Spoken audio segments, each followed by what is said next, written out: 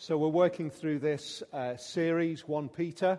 We're looking at the implications for a group of people who are by heritage, by birthright, they're born into that Jewish tradition, and yet they're living very distant from the actual traditions of Jerusalem.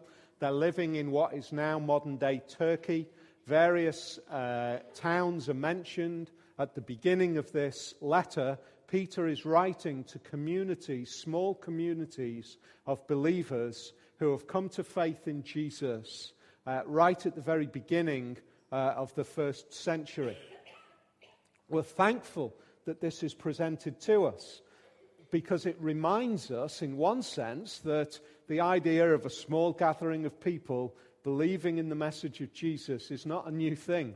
We are, comparatively speaking, probably proportionally speaking, not that dissimilar to the congregations and the gatherings that were meeting at the time of Peter. It's right at the very beginning of the spread and if you like, success of the message of the Bible.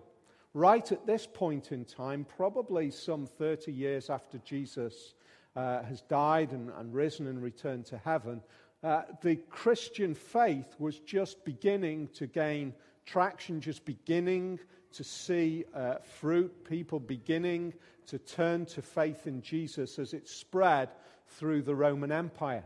So small groups of people were beginning to claim that faith.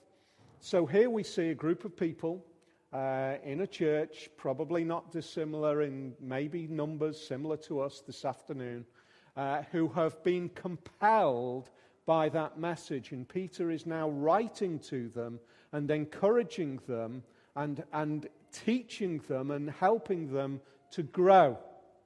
Now, the implications of this section, we're going to be looking at chapter 2, verse 4 through to 10. In a sense, this little section is absolutely ram-packed with all sorts of amazing thoughts and teachings. We've got a relatively short period of time this afternoon to go through it. So I think it's a bit like this. Back in, 61 years ago, Queen Elizabeth was crowned Queen of England and the Commonwealth countries. So around just short of 18 months after the death of her father. So 18 months later, she was seen as queen immediately that her father died. She became queen, but the coronation is like the moment of declaration and public presentation. So I guess that for that 18 months, she was already beginning to come to terms with what it would be like, what it was like to be queen. There was a period of time where she was coming to terms with it.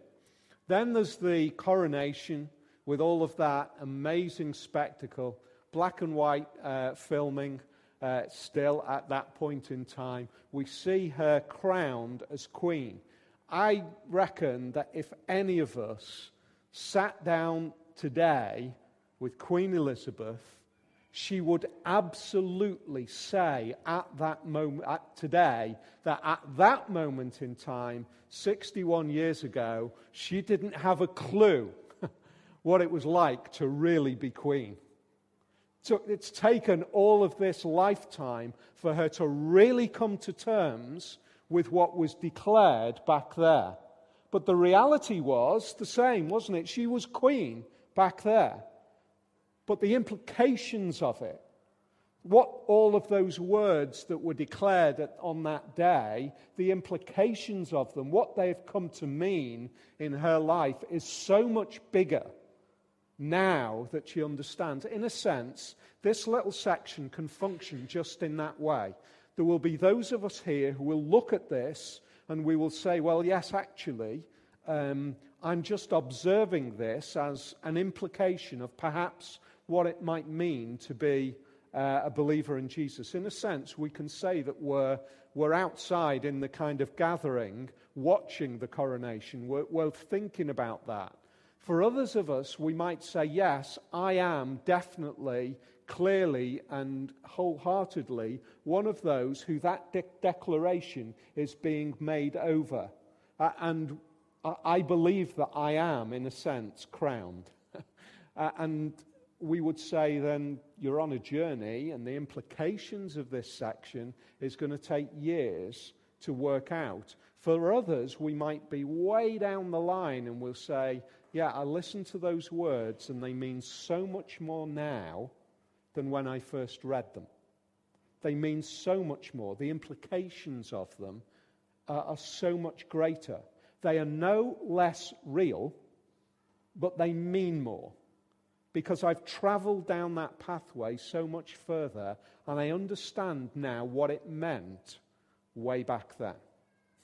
In a way that I thought I understood back then, but I wasn't even close to beginning to understand. In a sense, the Bible functions so often like that, particularly when we get to massive passages like this, which are contained with a huge amount of significance. So let's have a look at what we can see, which, in a sense, this gathering of people would have heard from this letter which would have been passed around churches and read. The first thing that we see is that it absolutely drags up all sorts of Old Testament implications. There are masses of implications that are back in the Old Testament. None of us, I guess, have that huge Jewish heritage. I'm not aware if I'm missing somebody who actually has a Jewish heritage. Grab me at the end. I'd love to chat to you about that. But for most of us here, we don't have that Jewish heritage. Certainly, we don't have the kind of heritage that these believers would have had back then. So this section is just kind of touching all sorts of touch points for them. So we need to get into that and understand that a little bit.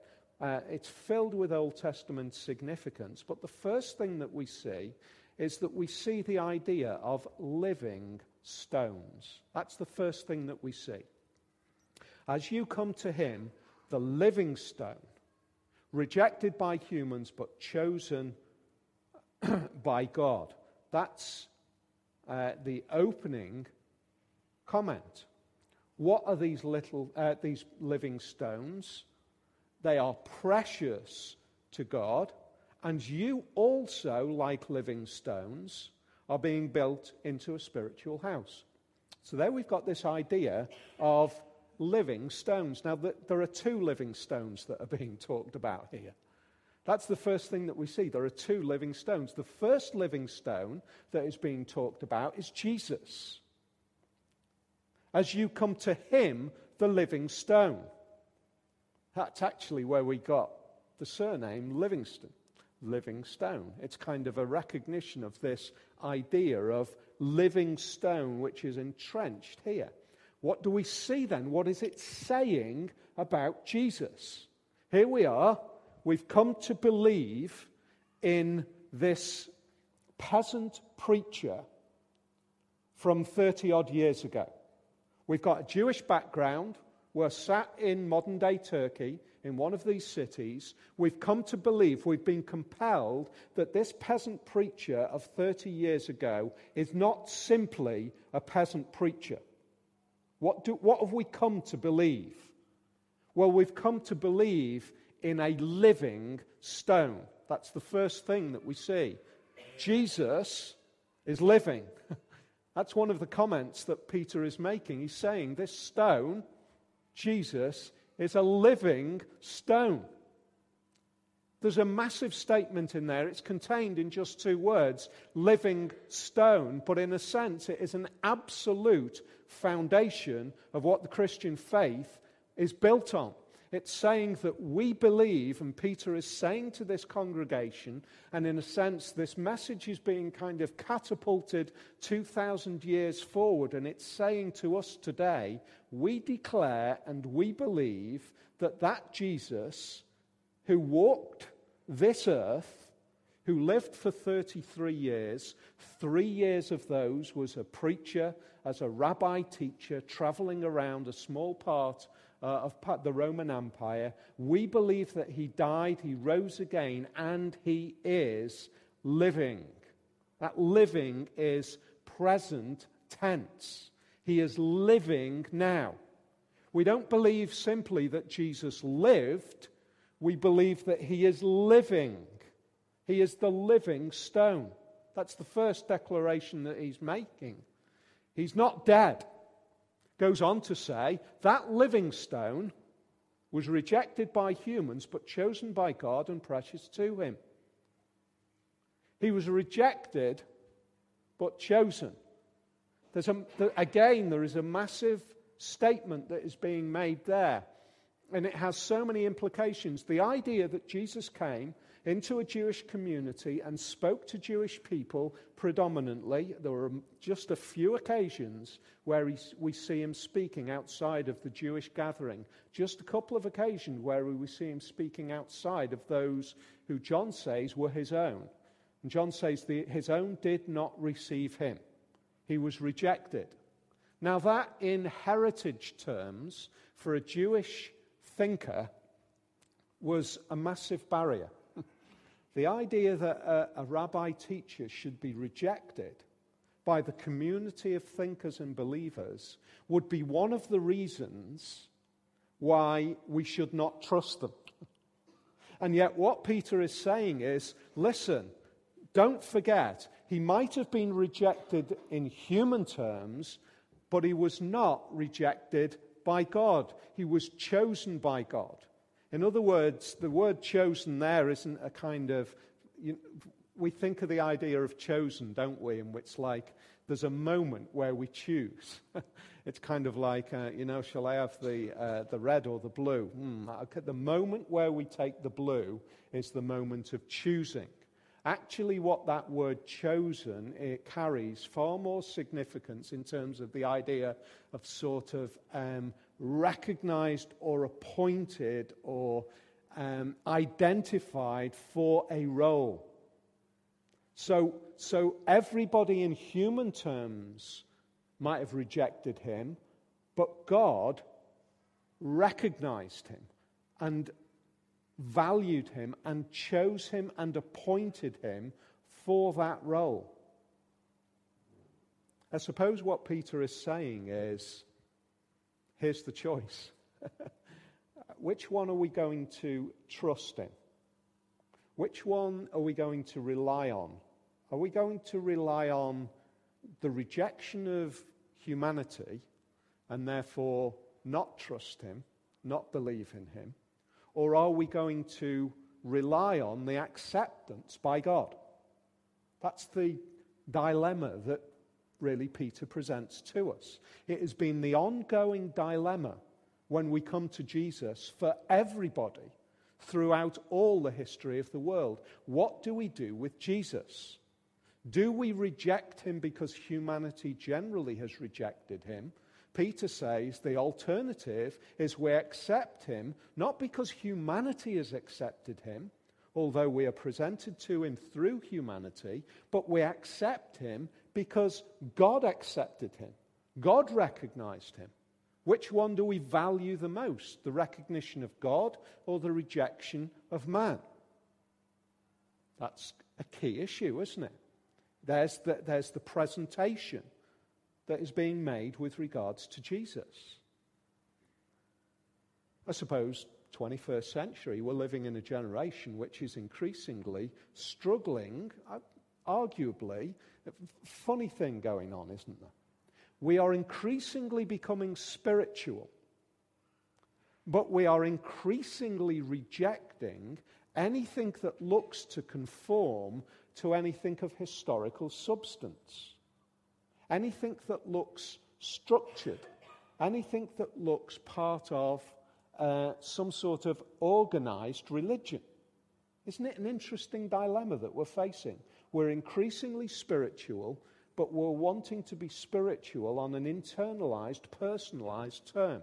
Don't connect me with anything. And so we see Jesus is being increasingly rejected, I would say, in Western thinking.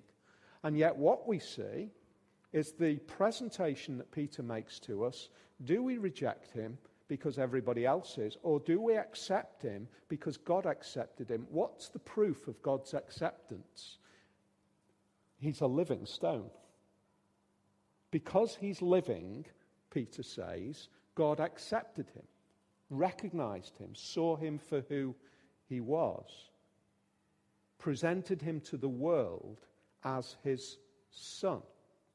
Now do you see the connection that is being made? You also, like living stones.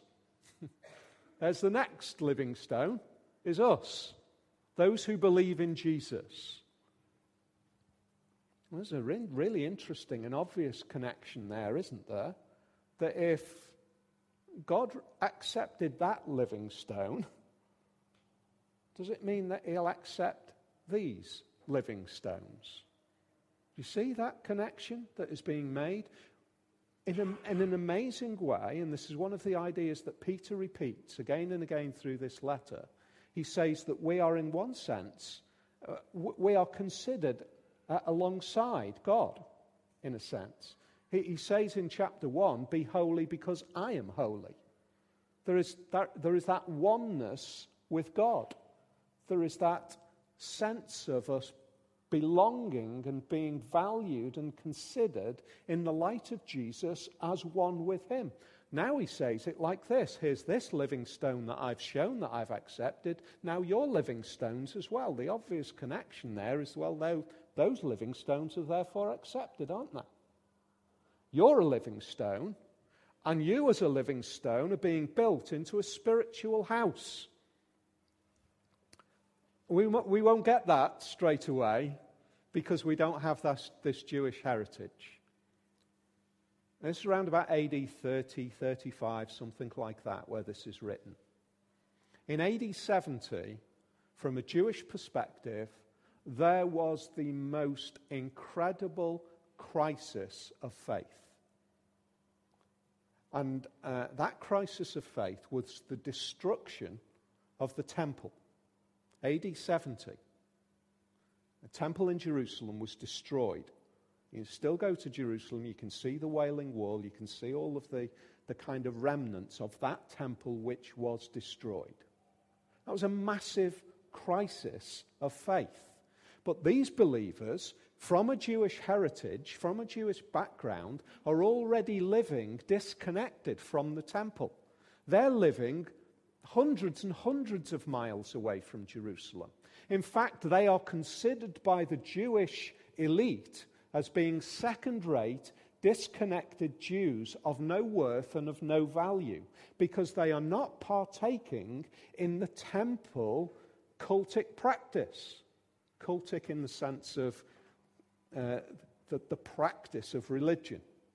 So this practice of religion going on in the temple, which was still going on at the point where this was written, the temple hasn't yet been destroyed. These believers are distant from. And Peter says, no, it's changed. And it's changed because the temple is no longer a physical structure made out of stones. Now that isn't a remarkable statement that he makes, because the temple is still existing. If he had written this in AD 80, it might not quite have had quite the same significance, because believers would have said, well, we understand that the temple's now been destroyed, and therefore we'll create a new spiritual temple, which is the people. It's even more remarkable than that, because he says it before the temple has been destroyed. In other words, he's building on the physical event of the crucifixion of Jesus. At the crucifixion, certain incredibly important events took place. Jesus cries out, tetelestai. His last word, it is finished. It's a triumphant cry. It's a cry of victory. It's actually been discovered in archaeological evidence at the end of a paid bill. A long series of payments. Tetelestai. It is completed. It is finished. Jesus cries out tetelestai. At that very moment in time, the massive curtain in the temple which went from the top to the bottom, separating the most holy place from all of the priesthood, was ripped in two. It was an act of temple vandalism of incredible size.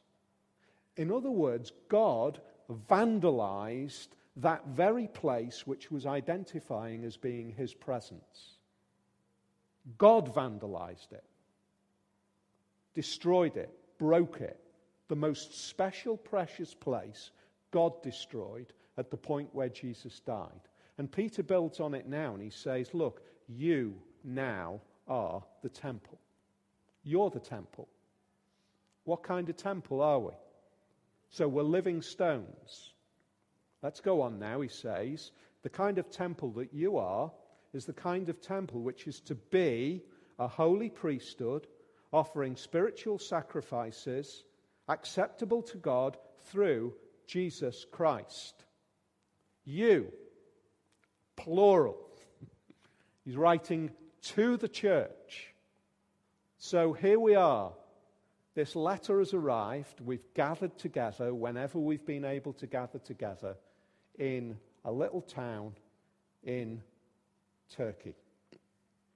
Asia Minor, if we want to give it its title from back there. Somebody who stands up and they say, you are priests. You are priests. That, quite honestly, would have seemed absolutely blasphemous. You are priests. The significance of that is enormous. We just brush that off as, another statement in the Bible. We're priests. What Peter is actually doing is he is, in one sense, derailing the whole of the practice of faith before God. Thousands and thousands of years have been entrenched in the idea that for me to come to God, I need to go to the priest. I can't go to God myself. It's impossible for me to go to God. Why? Because God is incredibly holy, incredibly pure, incredibly righteous. It is impossible for me to approach God. I know my place. I know who I am. And I am so thankful that God has given me access to him through the priest. And then Peter turns around and he says, you are priests. In the Old Testament, the priests go once a year into the most holy place. High priest goes into the most holy place. His garments carried bells on the end of it, and tradition has it that he would tie a rope around his waist so that if he happened to die in the presence of God, he could be dragged out. Because it is just too holy to go into the presence of God. And Peter says, do you know what? You can go there. You can go there. You don't need a priest anymore because you're the priests. Your great high priest, as it says in Hebrews, he's already gone through the curtain. He's already entered into that place. And he, in that sense, the high priest, made all of the other priests acceptable to God. That's how the temple system worked. There was a high priest who once a year went into the holy place, and that holy place brought a sanctified righteousness to that high priest, who then dispensed that righteousness to all of the other priests, so all of the other priests could function before God on behalf of everybody. So here I am. I'm just a vine grower just outside of Jerusalem. I can't come to God, but I know somebody who God will accept. And therefore, I'm going to take my sacrifice and I bring my sacrifice to that priest. And that priest is going to make that sacrifice for me. And therefore, that sacrifice that he makes is going to make me clean, because I know that God accepts him, because the high priest has already gone through the curtain and has been accepted and sanctified all of those other priests so that I can go to him. That means that I can be forgiven for my sins. And Peter says, forget it. That was a great structure. It was a great structure because it was preparing us for the fact that everybody becomes a priest. Why? Because our priest only has to go through the curtain once.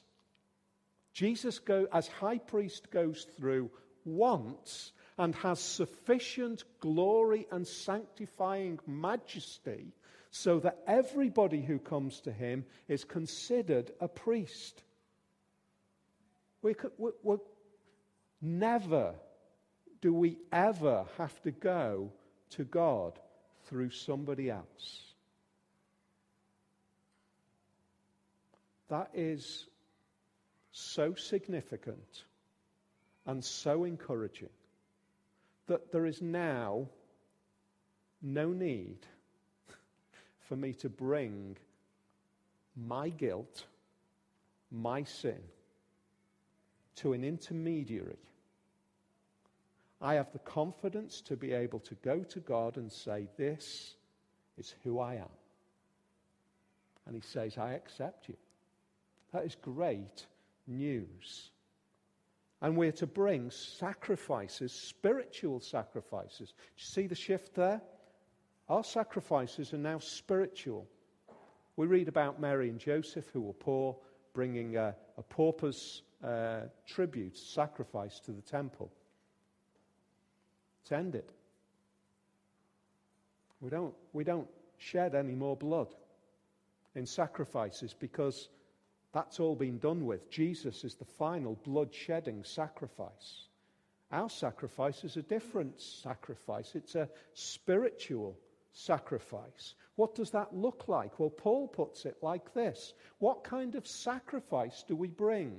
I urge you, brothers and sisters, in view of God's mercy, to offer your bodies as a living sacrifice, holy and pleasing to God.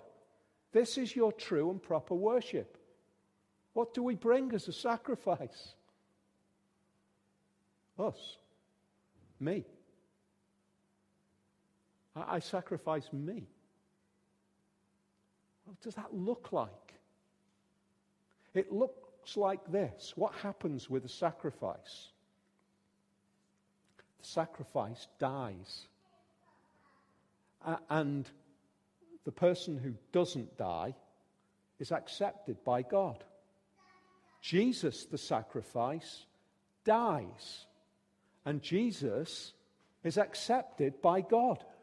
In that same structure, our living sacrifice becomes us dying and being accepted before God. So do we live our lives daily as if me is now sacrificed and my life is given in discipleship and trust and belief and hope in Jesus? That's what he's encouraging them to. In fact, it becomes the foundation for the rest of it. How can we be sure of this? How can we be sure that we are acceptable because of Jesus? Do you see the way it's structured? That sacrifice is acceptable to God through Jesus. In other words, my life, which I bring as a sacrifice to God. In the Old Testament, there were sacrifices that you could make and sacrifices that were just objectionable to God because they weren't good enough. If I brought my life as a sacrifice to God,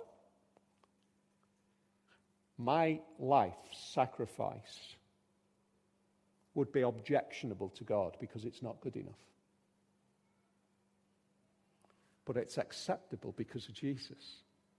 Do you see what he's saying? Do you see the connection? Because Jesus' sacrifice was acceptable to God, my sacrifice, poor, pathetic, weak, rubbish in its delivery, failing in its desires, objectionable in its behavior and attitudes and words and language at times, it's still acceptable through Jesus. How do I know that God, this timeless, eternal God, this God of hundreds and hundreds of years back, this God of Jewish heritage, how do I know that Jesus is acceptable? Why do we claim that? Well, actually, what Peter does now, in a few verses, is he gives them a great deal of confidence. He says, for in Scripture it says, see, I lay in a stone in Zion, a chosen and precious cornerstone, and the one who trusts in him will never be put to shame. Great, that first song. No one whose hope is in you will ever be put to shame. That's what it says in 1 Peter chapter 2, verse 6. That's also what it says in Isaiah chapter 28 and verse 16. So this is what the sovereign Lord says. See, I lay a stone in Zion, a tested stone, a precious cornerstone for a sure foundation, and the one who relies on it will never be stricken with panic. Peter is saying this Jesus is the one who Isaiah spoke about. He's the stone that Isaiah spoke about. You confident in that? Now, listen to this. Now to you who believe, this stone is precious. But to those who do not believe, the stone the builders rejected has become the cornerstone. And he throws them back again. We don't get this because we're reading this from the perspective of 21st century readers reading these words on the page. If we were sat in this gathering as Jewish heritage, we'd know all of these verses from the past. Psalm 118, verse 22. The stone the builders rejected has become the cornerstone. Peter again is saying, you remember that every time you sing that Psalm 118, it's talking about Jesus, written hundreds of years earlier. It's talking about Jesus. The idea that Jesus becomes this cornerstone, this living stone, is not a shock. It's the plan. It's the way it's always been purposed, that Jesus would become the stumbling stone. Jesus would become the cornerstone. Jesus would become the stone of offense. Jesus would become the rejected stone that becomes the cornerstone that sits on the corner of a building, which the whole of the building relies on. That's who Jesus becomes. And a stone that causes people to stumble, and a rock that makes them fall. They stumble because they disobey the message, which is also what they were destined for. So Isaiah 8, verse 14. He will be a holy place for both Israel and Judah. He will be a stone that causes people to stumble, and a rock that makes them fall. And for the people of Jerusalem, he will be a trap and a snare. This Jesus has been talked about for hundreds and hundreds of years, is what Peter is saying. In one sense, this is great stuff, these few verses, 6, 7, and 8. In another sense, we don't need to spend too much time on them, because what they're doing is Peter's reinforcing this Jesus is who has been talked about right the way through. Have confidence in that. For us as disciples of Jesus today, it's great for us to be able to be confident in that Jesus because all the connections into the Old Testament. But you are a chosen people, a royal priesthood, a holy nation, God's special possession, that you may declare the praises of him who called you out of darkness into his wonderful light. Once you were not a people, but now you are the people of God. Once you had not received mercy, but now you have received mercy. That's how Peter kind of rounds this little section off. He reminds them again, this is who you are. You're a chosen people, a royal priesthood. That actually is why I decided to use the picture of the coronation right at the very beginning. You're crowned. You believe in Jesus, you are crowned sovereign prince, sovereign princess of the kingdom of heaven. It's going to take you your life to work out the implications of that.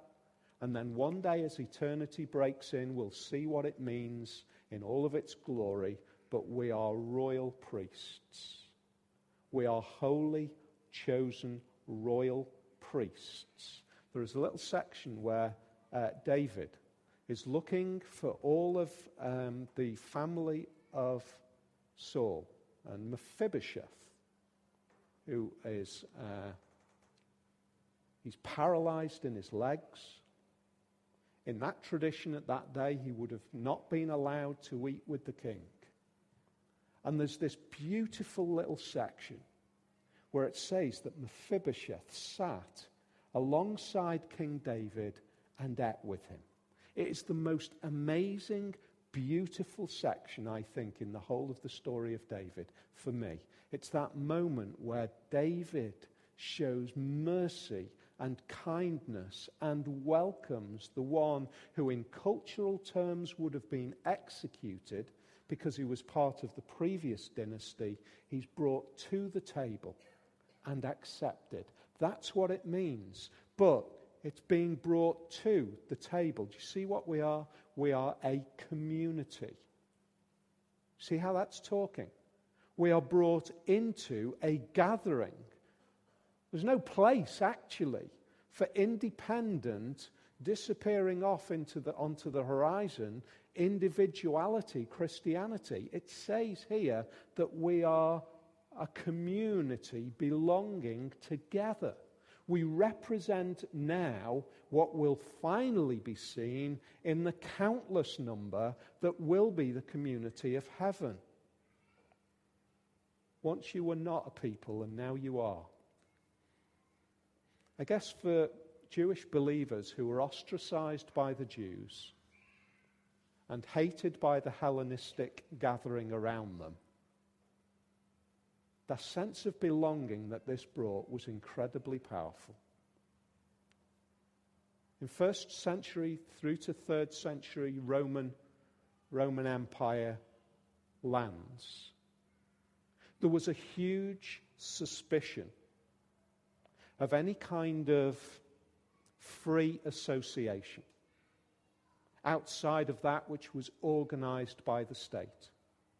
Belonging to something outside would have been questionable, challenging, or problematic. I think we're increasingly in the 21st century moving more and more to the point where free association of a historical, religious tradition, which is what we're part of, carries increased problem for our society. We can belong to all sorts of things as long as it's not belonging to a historical faith tradition. Because faith tradition is increasingly problematic. But the reality is that we are reminded again that we are God's people. That's who we are. We are God's people. Now, I guess implied in this is an invitation, isn't it? It's an invitation for all of us to say, belong to this community. Be accepted through Jesus by God. Be crowned as a royal priest. Be part of that historical tradition of being accepted by God. What a privilege is presented here. Stones, priests, and sacrifices. Let's spend our life working out the implications.